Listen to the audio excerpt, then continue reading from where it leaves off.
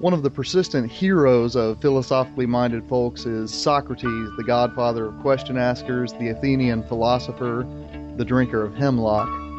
Although the Platonic dialogues never present him as entirely averse to speech-making, nonetheless Socrates in the Apology famously describes himself as one who doesn't relay divine wisdom to mortals so much as he asks questions of mortals who claim to be wise.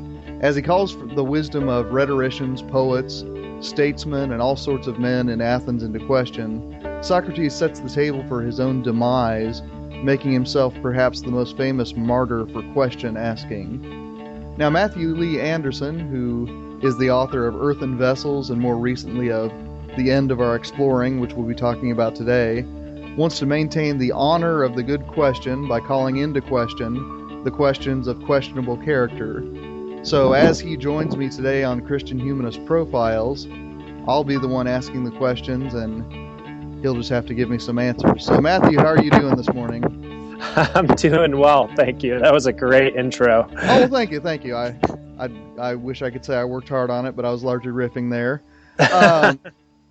First of all, this is a 2013 book for the sake of our listeners. It's a very recent one at the recording of this podcast. And Matt, nobody writes a book in a vacuum, so tell our listeners about the events and the conversations and perhaps even the questions that led you to write The End of Our Exploring. And if you don't cite T.S. Eliot somewhere in there, I'm going to be terribly disappointed.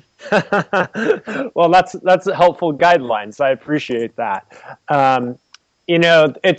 There's two stories, really. The first starts a decade ago when I entered Biola University's Torrey Honors Institute, which is a great books program.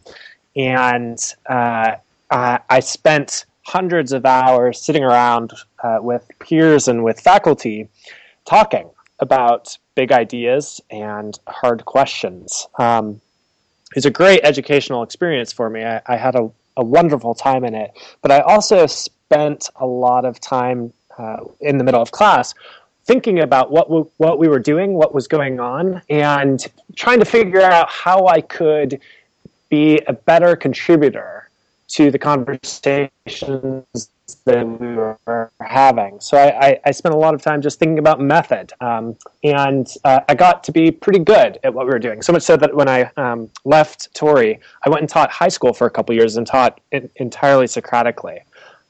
Really enjoyed that, and then set about actually working with churches and with other organizations, helping them train people to lead discussions better. So I had worked on this for a long time and actually had wanted to write a book that took all of that experience and that was something like a manual for small group leaders within the church that would help them ask questions better so that they could have better conversations so that people wouldn't be bored out of their minds. I grew up within the evangelical church. Small group was a regular feature of my life, and that meant a lot of misery and suffering. There were always these prepackaged questions that we would talk about, and the leader would ask them, and we'd try to figure out which answer he was looking for. And if we came up with it, great, and if not, then it was miserable. But it wasn't a real conversation, and so I hated that, and so wanted to spend some time helping churches and others work to improve that. But over the last few years, I have grown increasingly interested in the retrieval of doubt as a category. A lot of people are talking about the place of doubt within the Christian life and within the church and trying to rehabilitate that. There's a lot about that I like, but I also think there's just a lot of sloppiness there. And so I really wanted to write something that would address that. And so those sort of two streams came together in this book. Now, T.S. Eliot, of course, is sort of pervades how I think about these things. I spent a lot of time with the Four Quartets in the middle of my undergrad experience, and just really deeply resonated with what he does there. It has affected how I think about searching and exploring and questioning in ways that I'm not sure I fully understand. And so when it came time to find conceptual vocabulary to put some of these out there, I just didn't have another place to go that was going to be as deeply rooted for me as the four quartets. So that's kind of where that came from. Well, that's interesting, Matt, because one of the things that certainly was part of my early experience with questions was actually a very similar education at Milligan College. It wasn't exclusively Socratic, but certainly the classroom sessions I remember best are the ones where we did dig into whatever questions the discussion led to. So I can certainly resonate with that experience. Also, and I'm not sure if you knew this or not, but one of the first interview subjects on Christian Humanist Profiles was Fred Sanders. So we're very Biola heavy so far on this podcast. Fred, yeah, and Fred's a genius. We just have to recognize that a big part of my thinking and my approach to these things has really heavily been influenced by him and by the other folks there at Torrey. In some ways, I felt a little bad because I went and wrote this book, and Fred and the other folks out at Torrey probably should have done it instead. It would have been, I think, better and more well done had they taken it up. But, I just got there first. So. Well, I did note in your acknowledgement section, you actually do issue them a challenge to do a better version of this, so I appreciated that. It's true. They haven't taken me up on it yet, but that's not a sort of silent endorsement that they couldn't do better. I'm sure they could. All right, very good. Well, Matt, one of the core concepts that you relate to the practices of question asking is negative space. I want you to tell our listeners about that a bit, but try to use Caravaggio instead of the FedEx logo as you do so. Oh, man. But the FedEx logo is just such a great example of this. All right, use FedEx if you must. And it's one that, is a part of everyone's day-to-day lives. So in the FedEx logo, and I went years of my life without seeing this, between the E and the X, there's a space between that's actually an arrow, and the arrow is pointed to the right. I've read a couple of pieces on the history of this logo and why they did it that way, and it's meant to signify that obviously they're a shipping company, and so they're getting their packages to you, but it's also a sense of forward progress. But the arrow in between is not there in one sense. It's formed exclusively by the surrounding E and the X, and that's what people call negative space. I use the image or use the concept to talk about how when we question, we have this sense of something that's not there. We have a negative space that we're trying to figure out what belongs there. We may have a sense of the outline around it. We may have a sense that there's something important that fits into that, but mostly it's an awareness that there's something that's not there. And so the question is aimed at doing that. It's been a helpful image for me to think about what questions are doing that are unique. All right. One of the things that intrigued me about the book, and I'll just put it that way to start off with, is the fact that you put the practice of question asking in sort of Aristotelian terms. So you have an excess and you have a deficiency. On the one hand, there are those that you describe for whom any question not approved beforehand is a sign of rebellion against rightful authority. And then on the other side, whether you want to label it excess or deficiency, there are those for whom any reserve in question asking, any reticence to ask a question is a sign of sort of intellectual slavishness. As you wrote this book and as you teach in the context where you teach, how do you attempt to navigate that Aristotelian mean of question asking? Yeah, that's very astute of you to pick that up and to hear the Aristotelian underpinnings there. I'd even go a step further even and use something like a Thomistic framework. Thomas and the medievals, really more broadly, had four criteria for the rightness of an action. Mm-hmm. An action had to be have the right intention. It had to have the right form. It had to have the right circumstances. And there's a fourth one that I always forget. But I use this. I have used this internally to think about how to differentiate differentiate good questions from bad questions. So questions have to have the right intention. We need to know what end we're seeking in the question, and that end has to be the right end. If we're asking a question to make a fool of someone, that's an uncharitable thing to do. And even if it's an otherwise legitimate question, that makes it a bad question. The circumstances matter a lot. If you were to ask me about my thoughts on cheese in the middle of this interview, it would be weird. It wouldn't fit the circumstances, right? And it would be, in that sense, an ill-fitting question. I've forgotten the others. So there you have it. But those are the sorts of... How about the form? Yeah, so the form, that's right. So if the form of the question...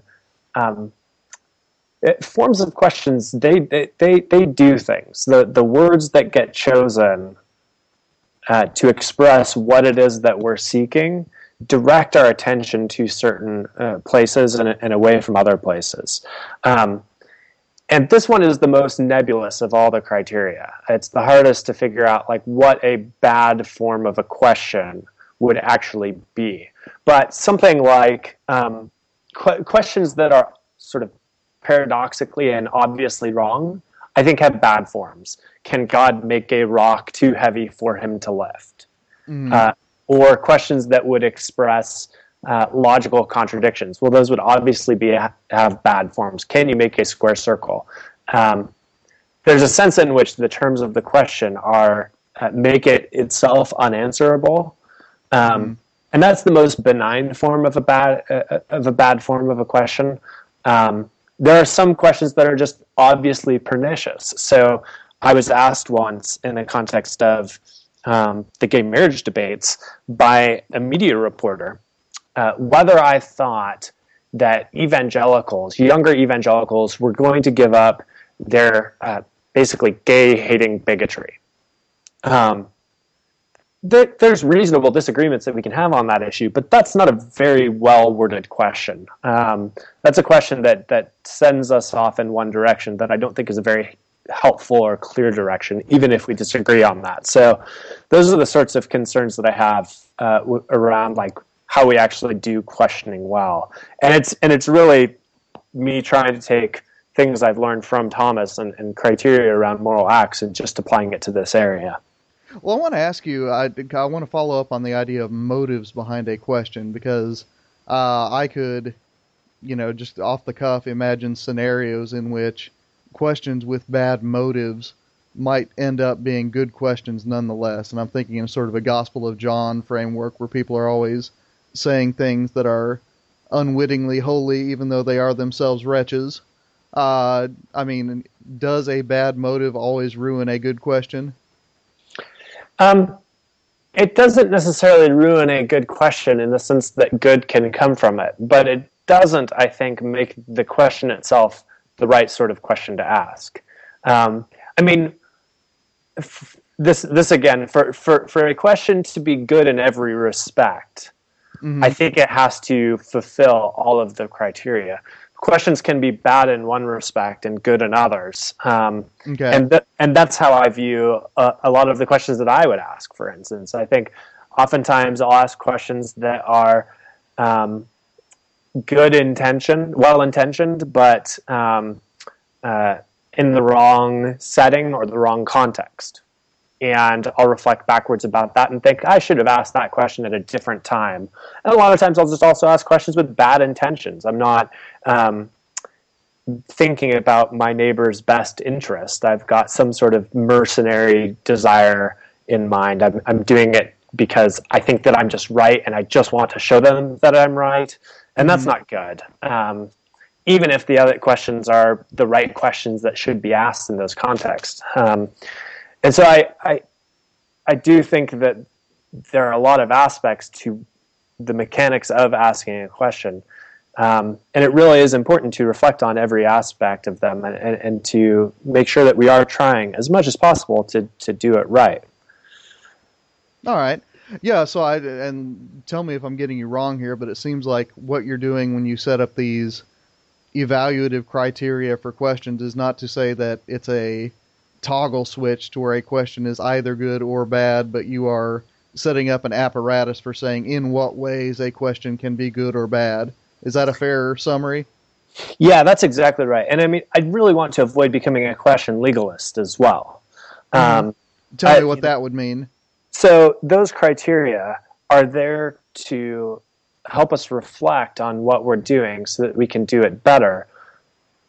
But I don't think that we should run around clubbing people over the head for their bad questions or for asking questions in the wrong ways. There are some times where, pastorally, we need to sit down with people and say, the way in which you're putting these questions, here's what it seems like you're going after, and that's a real problem.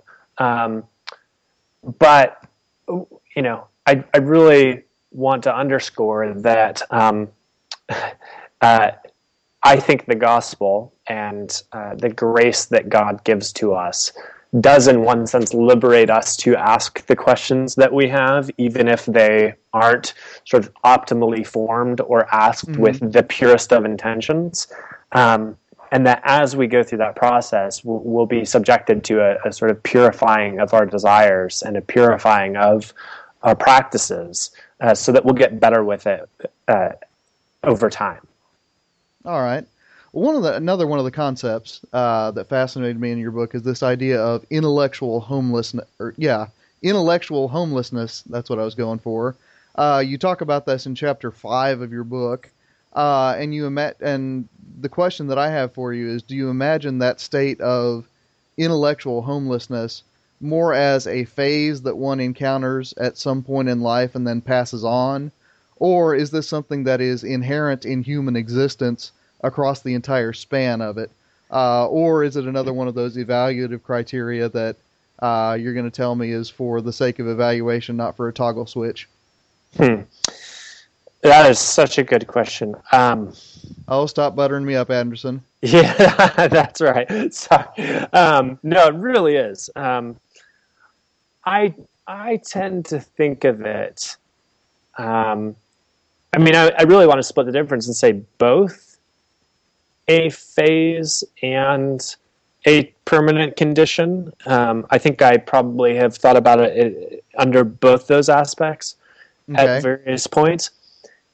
In part because there are, for many people, certain educational opportunities and contexts that they go through that are just genuinely unsettling to how they see the world.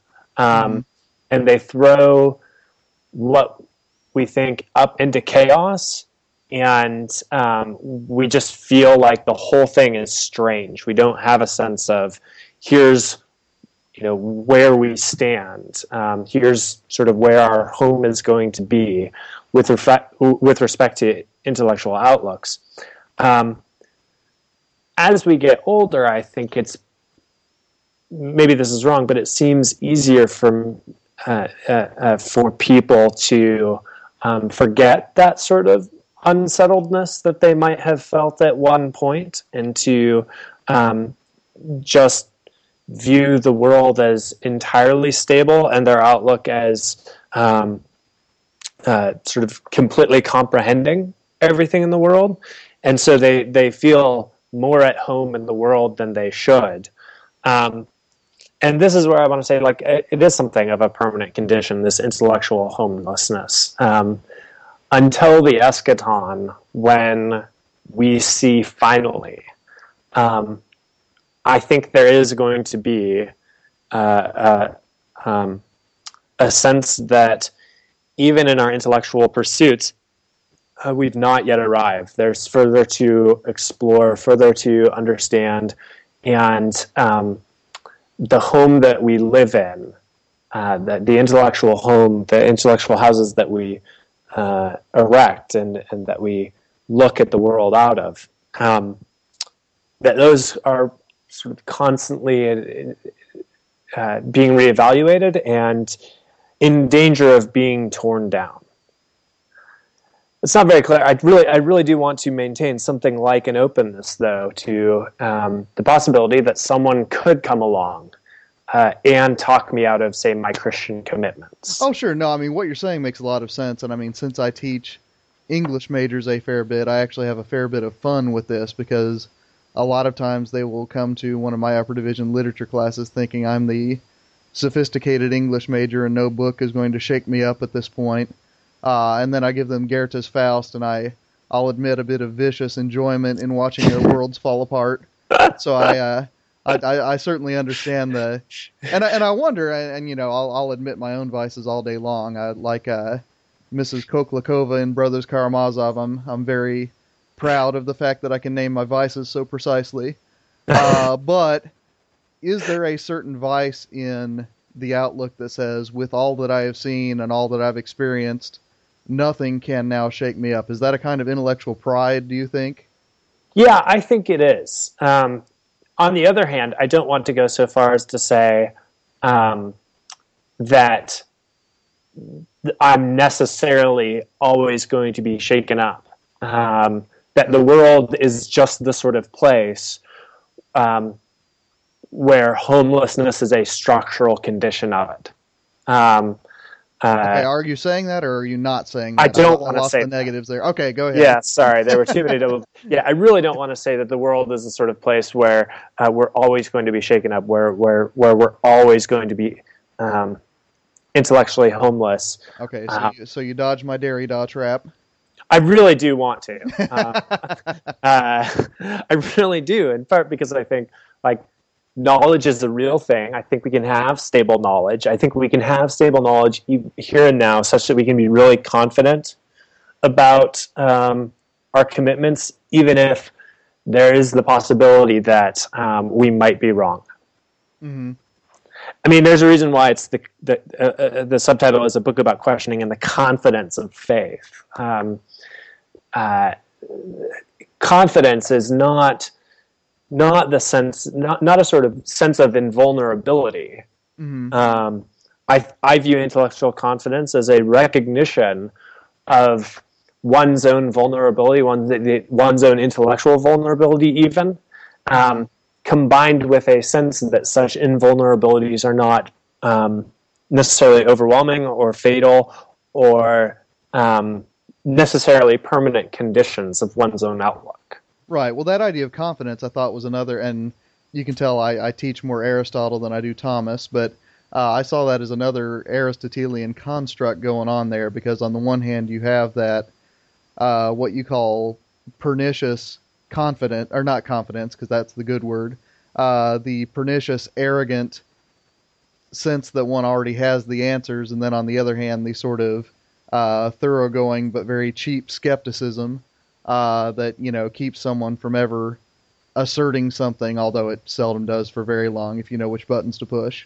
Yep. I mean, is that another, and if you want to tell me how it's more Thomas than Aristotelian, feel free, but is that another Aristotelian moment in there? Yeah, it is. I mean, it may be more Thomistically oriented in that it really is eschatologically rooted for me. You know, the hope that I think Paul communicates, we are saved by hope. That sense of hope is not a fleeting hope. It's not an unstable hope. It is a sense that these things have happened in history, and they ground our knowledge that certain other things will happen in the future, and they allow us to act meaningfully within that framework, to act confidently within that framework. And that eschatological aspect is, to me, really, really important. but yeah, I am trying to slide between those two excesses and to say a pox on both your houses. Fair enough. Fair enough. Well, one of the other moves that I really, really liked is the fact that, and I didn't jot down a chapter number for this, but you rehabilitate polemic as a valid Christian practice. Why have polemics gotten a bad rap here lately, and what good are they?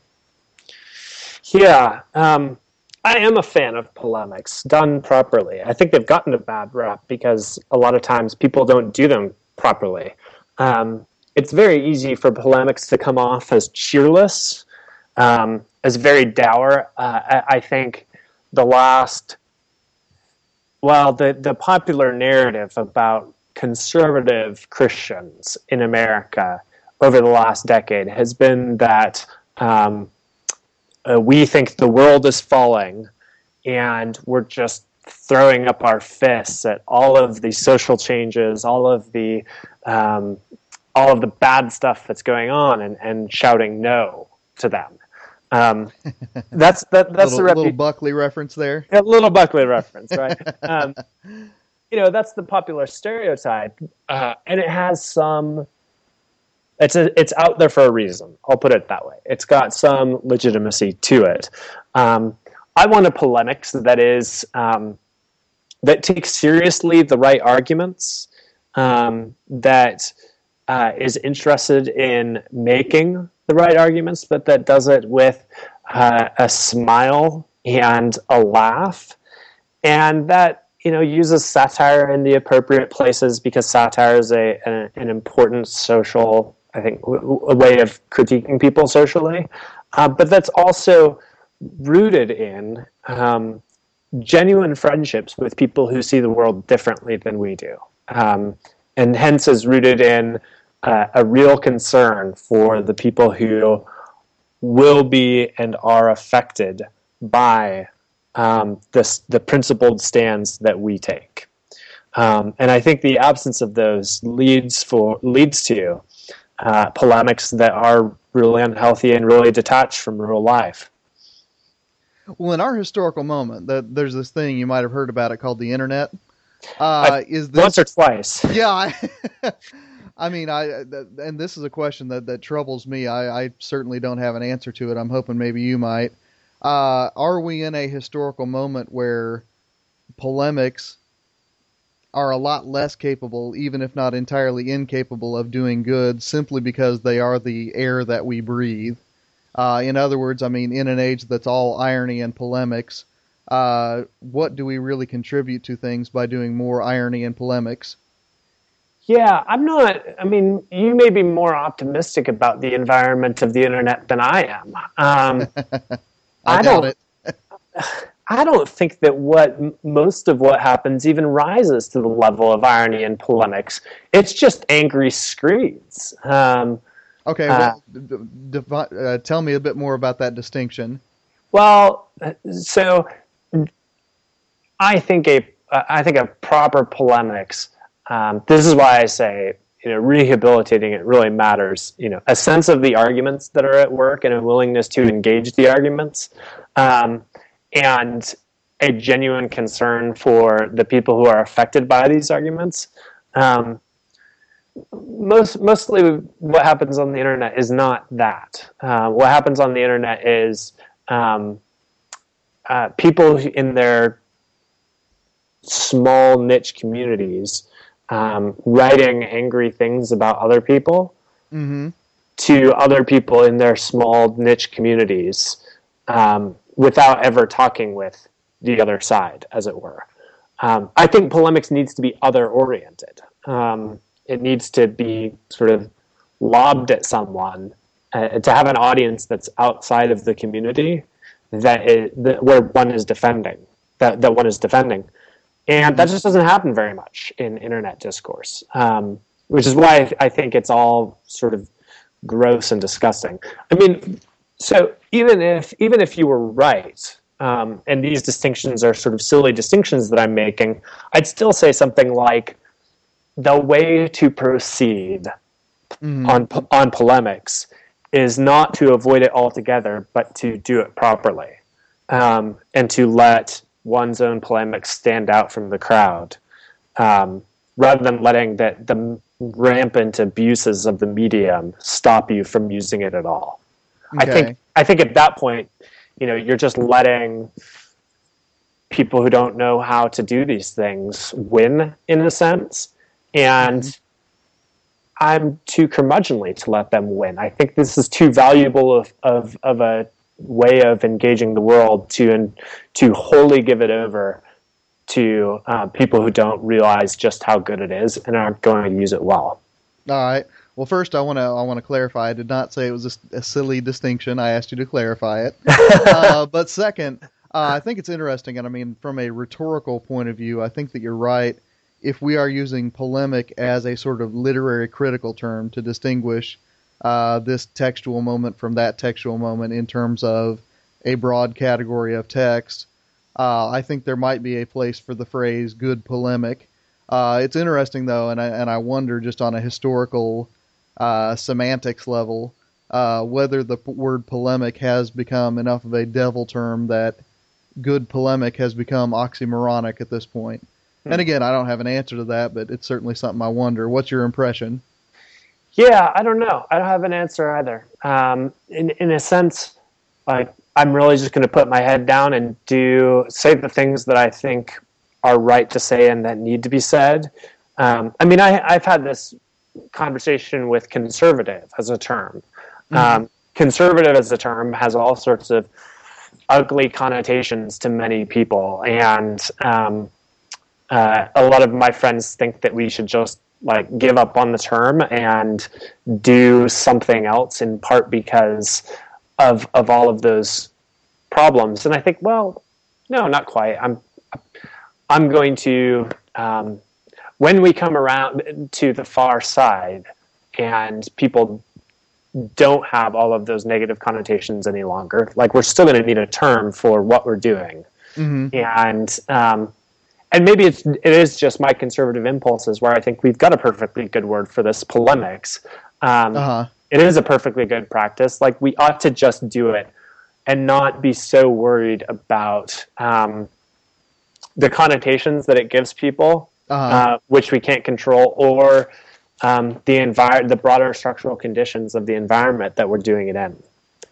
All right. But I don't know. No, that's fair enough, and that's something, of course, I love, talking about in terms of, the historical changes of words. The fact that the Federalist Papers, pretty unapologetically referred to the states, that would become the United States as the American Empire. Yeah. And, they don't feel any need to apologize for that term. Right. But, if you did that in the 21st century, you would automatically be offending all sorts of political groups, which is one reason people refer to it that way, of course. But yeah, I mean, it's an interesting set of questions. Well, I want to move on. One of the things that troubled me about your book, I'll just put it that way, is that in a few places. If it's stronger than troubled, you can put it stronger than troubled. If go for it. Well, I'm not sure enough. You see, whether I'm misreading you or whether I'm not. That's why I'm asking you rather than issuing polemics here.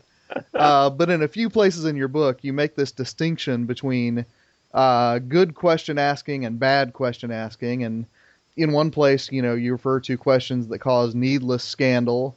In another place, you refer to questions that are acts of rebellion rather than acts of inquiry.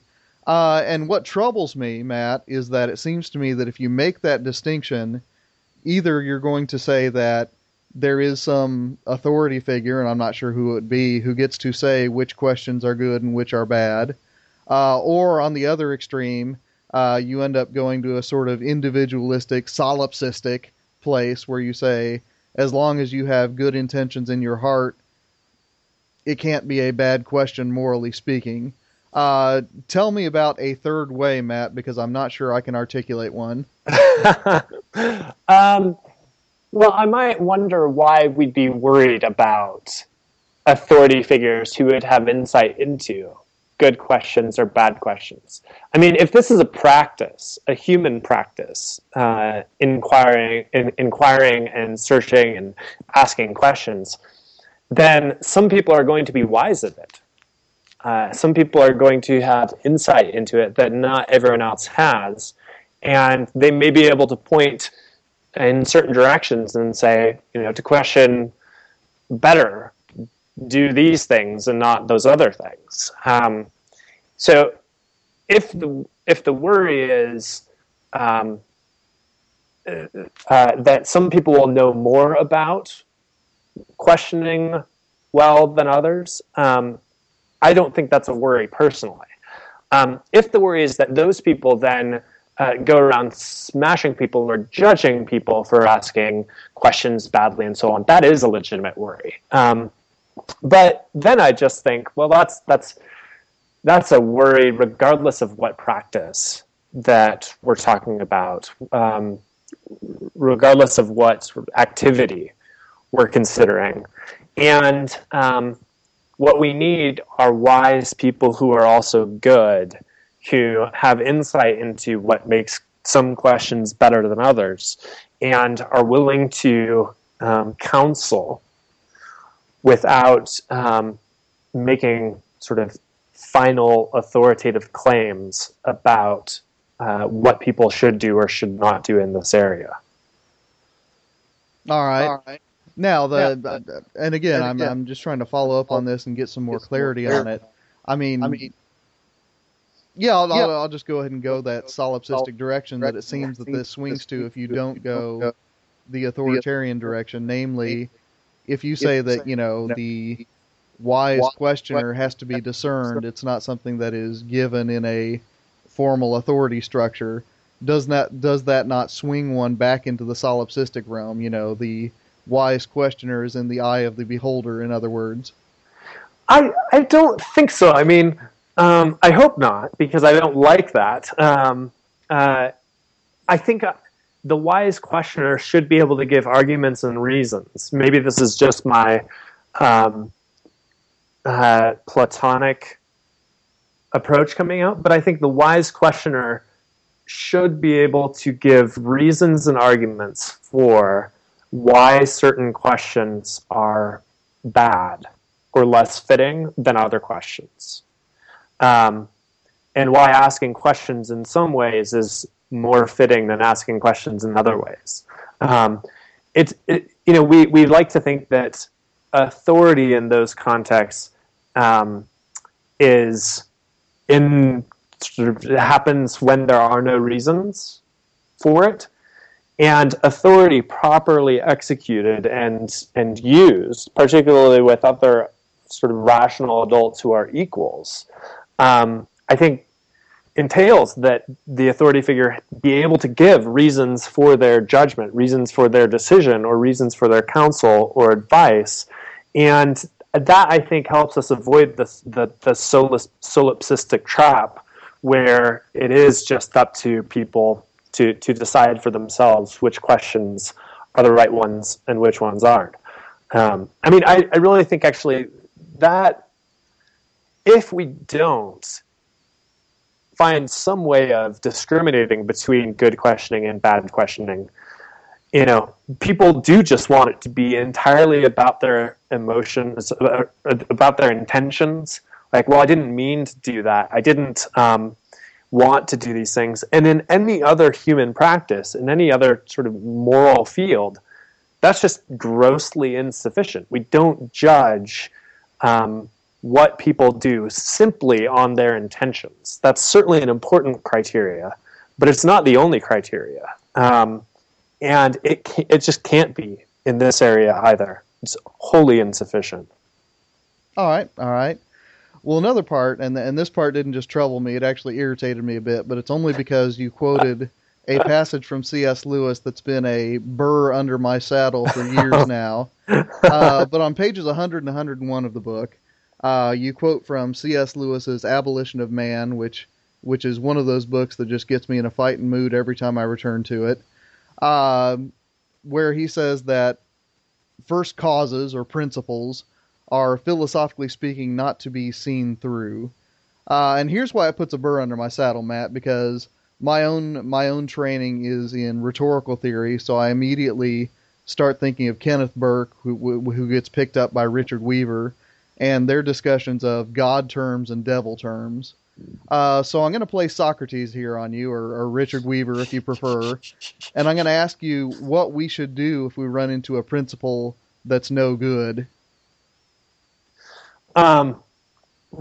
What can you give me an example of a principle that we might run into? That would be sure. good? I mean, in Richard Weaver's essay, Ultimate Terms in Contemporary Rhetoric, he talks about a term like progress, which in certain circles is an unassailable first cause. If you can demonstrate that something is teleologically related to progress, it becomes unassailable, and any judgment of its badness is therefore invalid because it is progressive.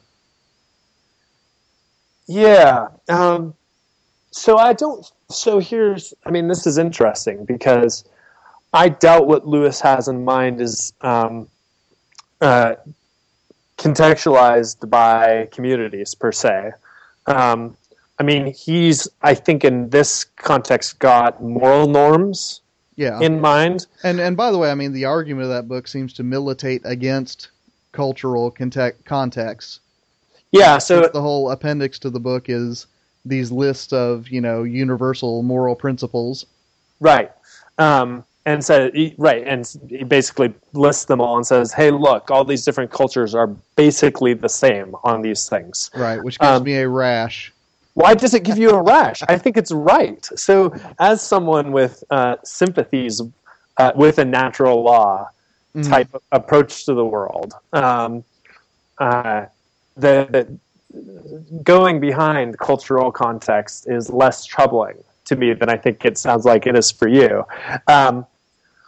I do think, though, your point about what do we do when certain communities that take their first principles as givens come into conflict, and how do we navigate that situation? So I do think about this a lot. I think this is a major problem. I think one thing that can happen is that we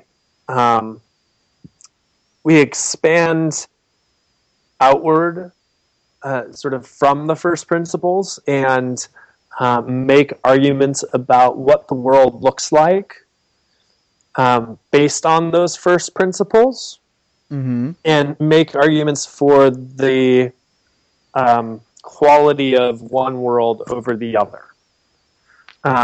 So if you take the progress example, there are lots of ways in which that as a first principle generates a world where I think abhorrent things happen in unbounded ways that not taking progress as an unassailable first principle doesn't lead to. So there's kind of a reductio that can be done, but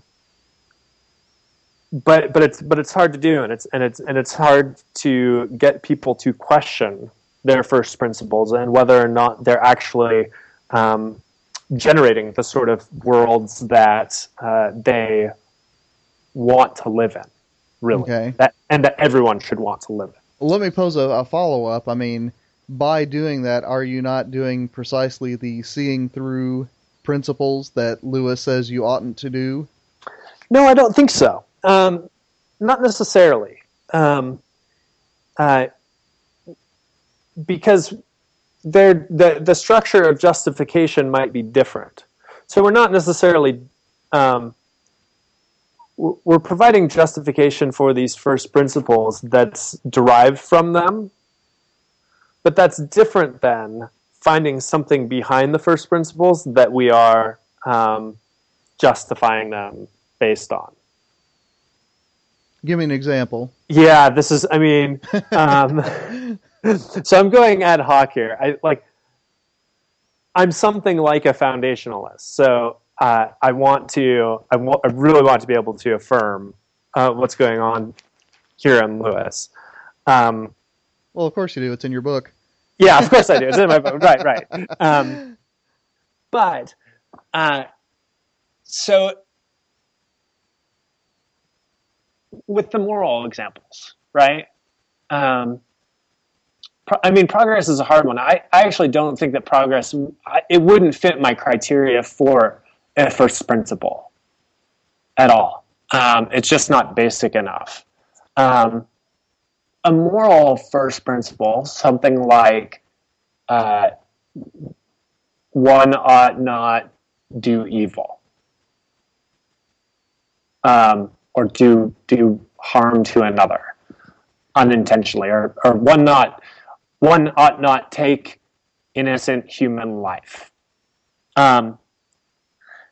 Oh, that seems like a composite statement if I've ever heard one. But go ahead. Ahead. This is your interview. I need to quit being such a booger. Go ahead. No, wait. So what's wrong with one ought not take innocent human life? Well, because a few things going on here. First of all, what counts as innocence. Sure. That's going to differ depending on which philosophical universe you're starting from. One ought not to take.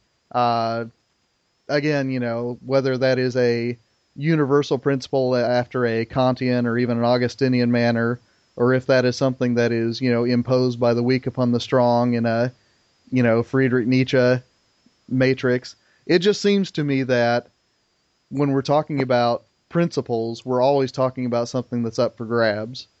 And you're starting to educate me here. You're starting to convince me. Almost thou persuadest me to be a foundationalist. But I need more, so say more, and I'll try to keep my mouth shut for a second here. No, so that's really helpful. So it is true that could be justified by a variety of systems, and it's absolutely true that the question of who counts as innocent in any specific situation might be a real question. Mm-hmm. But that doesn't impinge upon the fact, it seems to me, that the norm at work itself can be grasped as a sort of basic moral norm. So we can ask in certain situations, does Joe count as an innocent human life? And we may say yes, we may say no, but neither of the answers to that question have anything to do with whether one ought not do that is a true statement about our responsibilities and obligations in this moral universe. Similarly, that moral norm might be justified on Kantian grounds or Thomistic grounds, or you said Nietzscheans strong against the weak. Whatever the surrounding cluster of propositions is, that surrounding cluster might have a lot to do with how we see the context where that norm gets sort of discerned and used or applied. Mm-hmm. But I think we can still grasp the meaning of those norms, the meaning of the norm itself outside of that broader context, and abide by it. Mm-hmm. And this is where, I do think the list at the end of The Abolition of Man is reasonably instructive. It's illuminating to see that despite all the cultural diversity and historical differences and so on, that there is a relatively similar moral code across so many different cultures. All right. Well, listeners, I am not convinced yet, but if you are, and if you think I'm being a jerk to Matt, feel free to write in. Let me know about this. I do want to ask a couple more questions before we start heading for the exit here. One of them is a biblical studies question.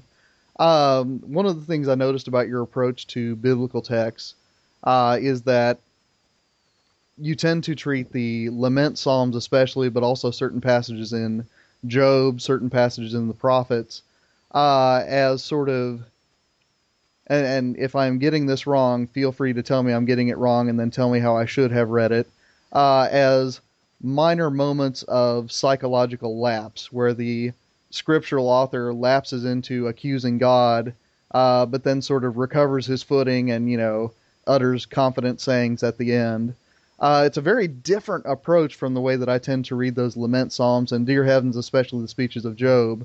Tell me a little bit about that hermeneutical approach that you employ in the book, and if I've gotten you entirely wrong, start out telling me how I have. So, I wouldn't personally describe those moments as minor psychological lapses.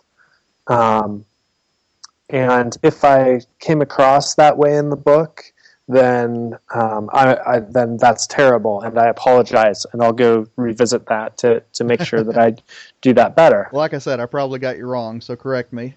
I think those moments are close to the lifeblood of the faith, in that they teach us what the boundaries are for the expression of our lament and the expression of our doubts before God. And those boundaries are incredibly permissive. I mean, Psalm 88? I mean, there's just nothing there at the end. And I don't do enough in the book. I don't actually think that I mentioned Psalm 88, and that's a mistake on my part. I mean, it's important that in Psalm 88, it's a liturgical psalm, and so he's saying this in the context with a presupposition of that someone is listening to him. Certainly. And that's massively important. But, one of the favorite, like, based on Kindle underlining and so on, one of people's favorite lines in the book is where I blame the rise of doubt on the absence of genuine lamentation within our churches. Oh, yeah. No, I would appreciate that bit. So I do try as much as possible to sort of incorporate space within a whole life for those moments. But I think it is interesting that the New Testament seems to view such moments not as aberrations per se, where aberrations means statistical aberrations. It may be the case that most people within the church go through a season like that at one point or another. But normatively, in terms of what our confidence is supposed to look like, I don't think that that's it. I think that the trajectory or the exhortation of Scripture goes in a different direction than encouraging or fostering the conditions under which the lamentations occur. And I think that's really important, because I think we do these days tend to encourage, I think many people want to encourage people to have those sort of psychological travails about God. And to me, that's a big part of that is an overly emotivized faith, where we've got all the sort of hangovers of romanticism without the rich sort of either liturgical context or intellectual context to guide and direct those emotional responses. And so our emotive experiences around doubt and faith and so on tend to be, I think, unhinged and undirected to begin with. And so there are a lot of structural conditions about the evangelical world where I just get more nervous. I don't think that what many of us feel today in the moments where we read, say, Psalm 88 is similar to what they would have felt, because they weren't in a culture where romanticism had been a thing. And so I really like want to be sensitive here and say something like even our experiences of doubt and of emotional upheaval, those themselves, I think, need to be sanctified and purified, such that we're bringing those emotional experience is more in line with potentially what's going on in Scripture. All right. I'll talk for a minute. You mentioned Peter Rollins' book, Insurrection, which I myself read a couple years ago. Talk for just a minute about how your approach to, for instance, the last word of Christ on the cross, Eloi, Eloi, lama sabachthani, differs from his approach.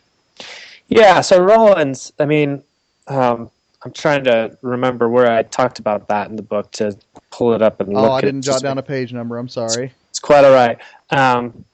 So yeah, Rollins' basic approach is that that claim, my God, why have you forsaken me, is essentially an expression of doubt that becomes the paradigmatic moment of the Christian faith. Yeah. And he, dismisses the notion, basically, that Jesus has anything in mind beyond, of Psalm 22, beyond just the expression of doubt. So there's one stream of interpretation that views Jesus as uttering something like a victory, a cry of victory there, because Psalm 22 goes on from what he quotes. And frankly, I think that the notion that what Jesus is doing is uttering a cry of victory is something is right, while recognizing that the cry of victory is just sounds a lot like doubt. These two things are not. I don't understand why Rollins is resistant to the language of victory there. I just don't understand it personally. Well, it's interesting because I feel like now I'm the one sort of skating the middle path here because I like I said I reviewed Insurrection a couple years ago and it didn't particularly impress me, but I'm inclined to say that Jesus cuts off the psalm where he does for a reason, and that the affirmation of confidence happens in the resurrection, not in the moment of the crucifixion. But I will also say that my theology of the cross does tend to be a little bit more dour than a lot of evangelicals. So it's an interesting bit. Yeah. So and this is where I tend to think that. So one of the basic theological approaches that I picked up somewhere along the way is that what we get in the resurrection clarifies and confirms what happens on the cross. So, interesting. Okay. So for Jesus, the historical trajectory goes one direction, right? Good Friday to Holy Saturday to Easter. But for us, it goes back the other direction.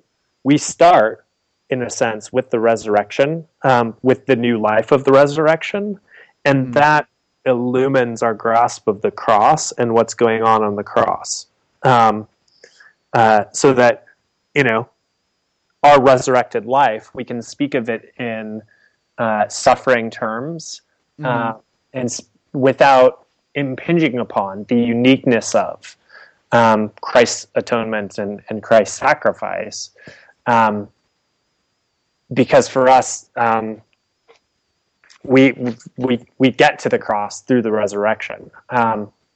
So in that sense, for faith, I think that the cross itself reveals the victory of the resurrection, and can't, in one sense, be properly understood without that. So, I mean, a question for Rollins would be, if Good Friday never happened, if Easter Sunday never happened,